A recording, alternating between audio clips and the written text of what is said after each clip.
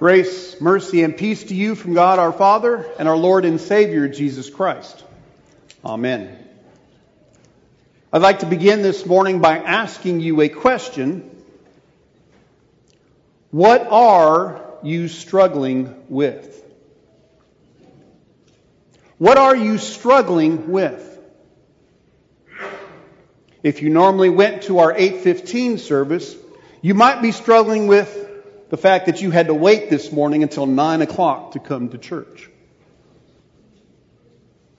Conversely, if you normally come to our 10:45 service, you might have struggled this morning getting up out of bed earlier than you normally had to do to come worship our Lord and Savior Jesus. The struggle is real. For some of you, the struggle might be with a relationship. Whether it's with a spouse, significant other, brother, sister, children, grandchildren, co-worker. For some of us, we are struggling with a relationship that we have with another person. The struggle is real. For others of us, the struggle might be work-related. Maybe it's a busy time of year for you at work. Or because school is out for the summer, many of your co-workers are now going on vacation. And so you have to help pick up the slack because there are fewer people there to do the job. And so your stress level has moved up to DEFCON 3. The struggle is real. Or perhaps your struggle is health-related.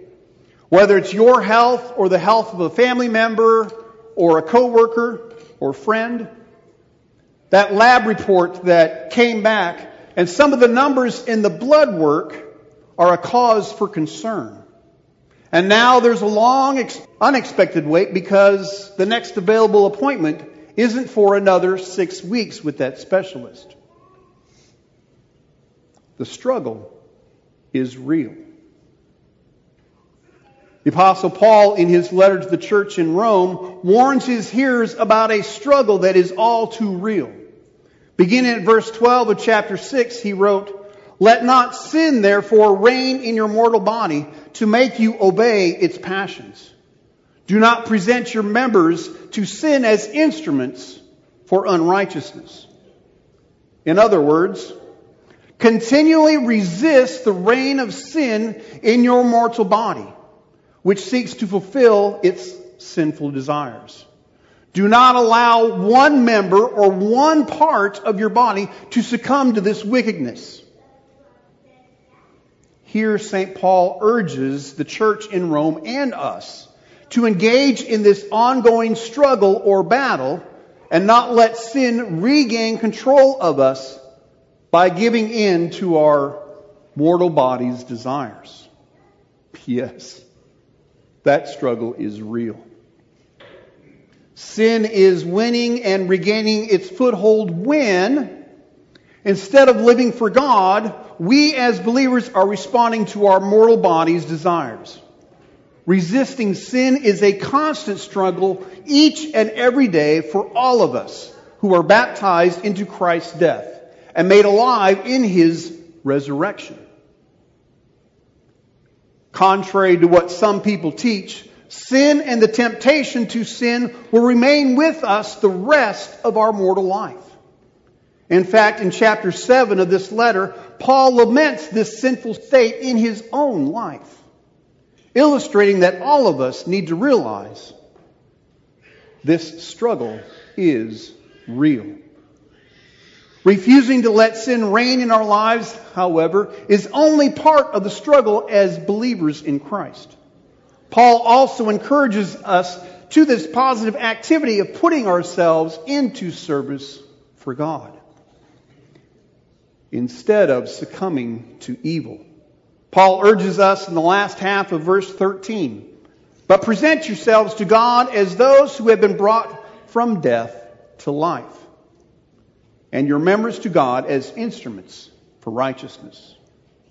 The key point here is that another option exists. Since you as a believer in Jesus have died to sin in baptism, from earlier in Paul's letter in chapter 6, you are no longer a slave to sin and its tyranny. You are under something new. That is God's grace. Paul wrote as much here in verse 14. For sin will have no dominion over you, since you are not under law, but under grace.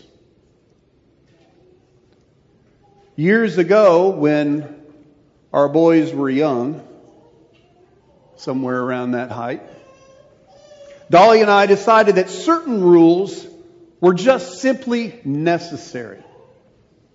At the time, our little candy-loving boys would have been pleased as punch to have for breakfast Sour Punch straws, gummy bears, and peanut butter cups. Of all things. Especially when it followed a holiday that had a lot of candy, like Halloween, Christmas, those type of things. So therefore, we enacted a rule: no candy for meals. Now, I know what you're probably thinking. How could we be such cruel parents? What kind of tyrannical parents decide to take the freedom of their children away by robbing them of having candy for breakfast? What better way could there be to start the day than to have candy first thing in the morning? Now, of course, you would never ask such questions, right? Because you have no problem understanding that the rule in this situation was meant for the benefit of our boys. It's not about tyranny. It's about our love for them. It's not about robbing them of their freedom. It's about promoting it. But for some reason, when it comes to our relationship with God, which is described as a parent-child relationship, we have a difficult time understanding this same concept. God's rules aren't those of a tyrant trying to rob us of our freedom.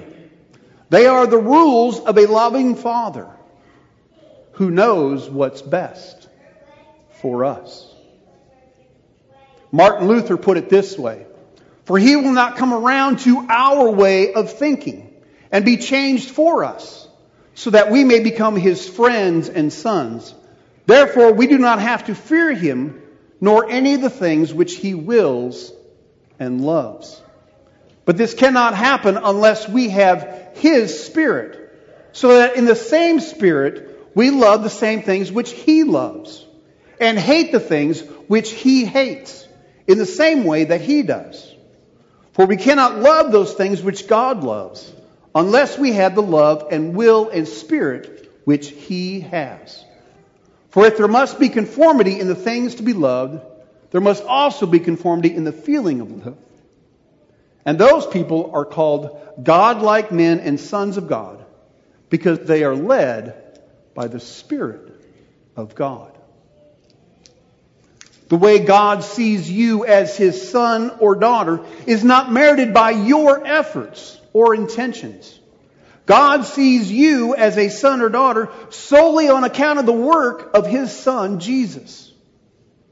Grace is the pronouncement of your relationship to the Father, and it has nothing to do with whether you are a well-behaved child of God.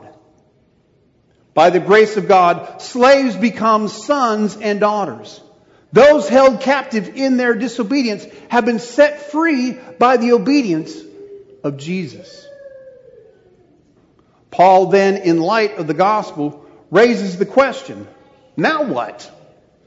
What does the freedom of the gospel look like when we try to live as sons and daughters of the one true King? And this is what he wrote in response to that. Are we to sin because we are not under law but under grace?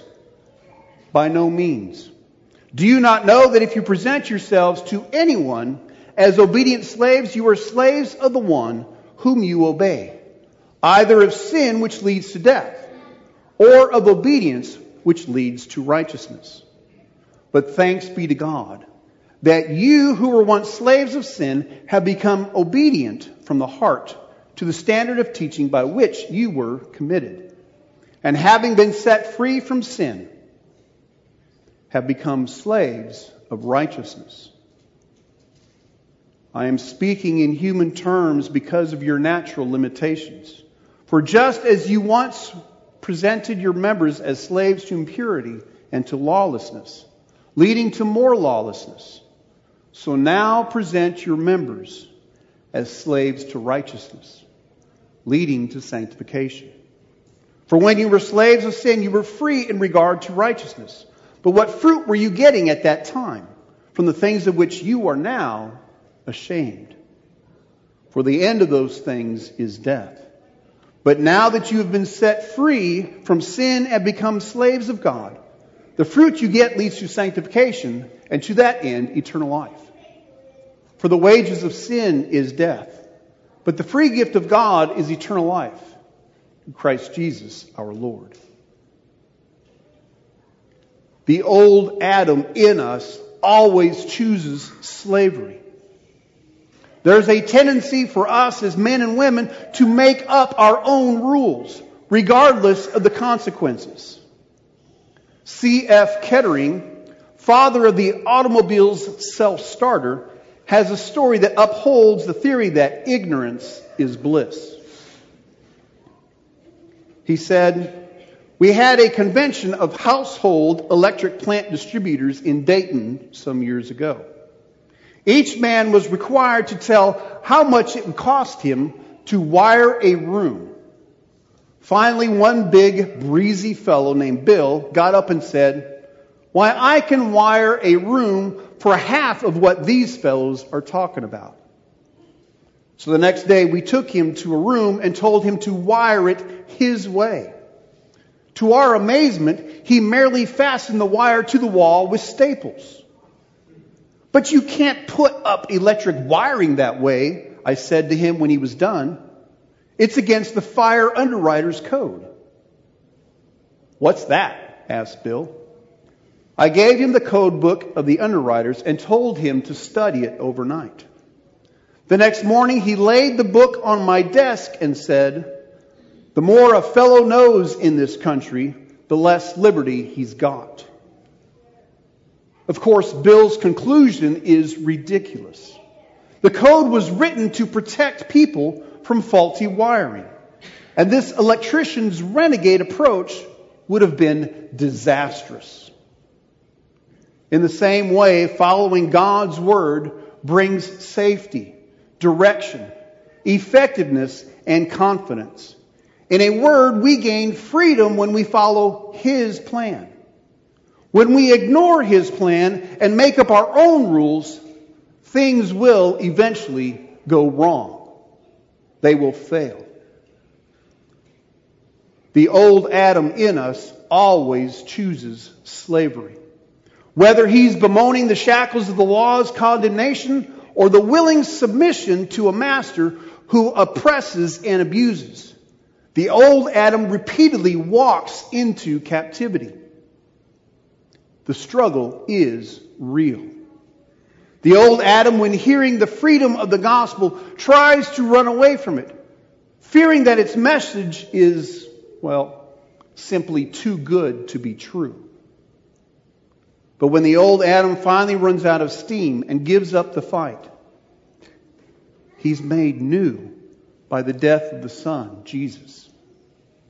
The one who never could be enslaved by sin or the law. Our Lord and Savior Jesus did what the old Adam never could. He kept God's laws perfectly and fulfilled it in all righteousness.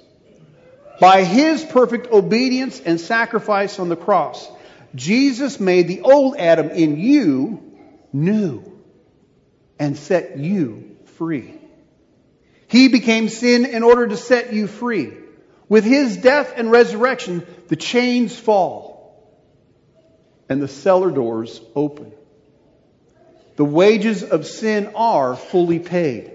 Eternal life, the gift of God freely given to you, is yours by faith in His Son, our Lord and Savior.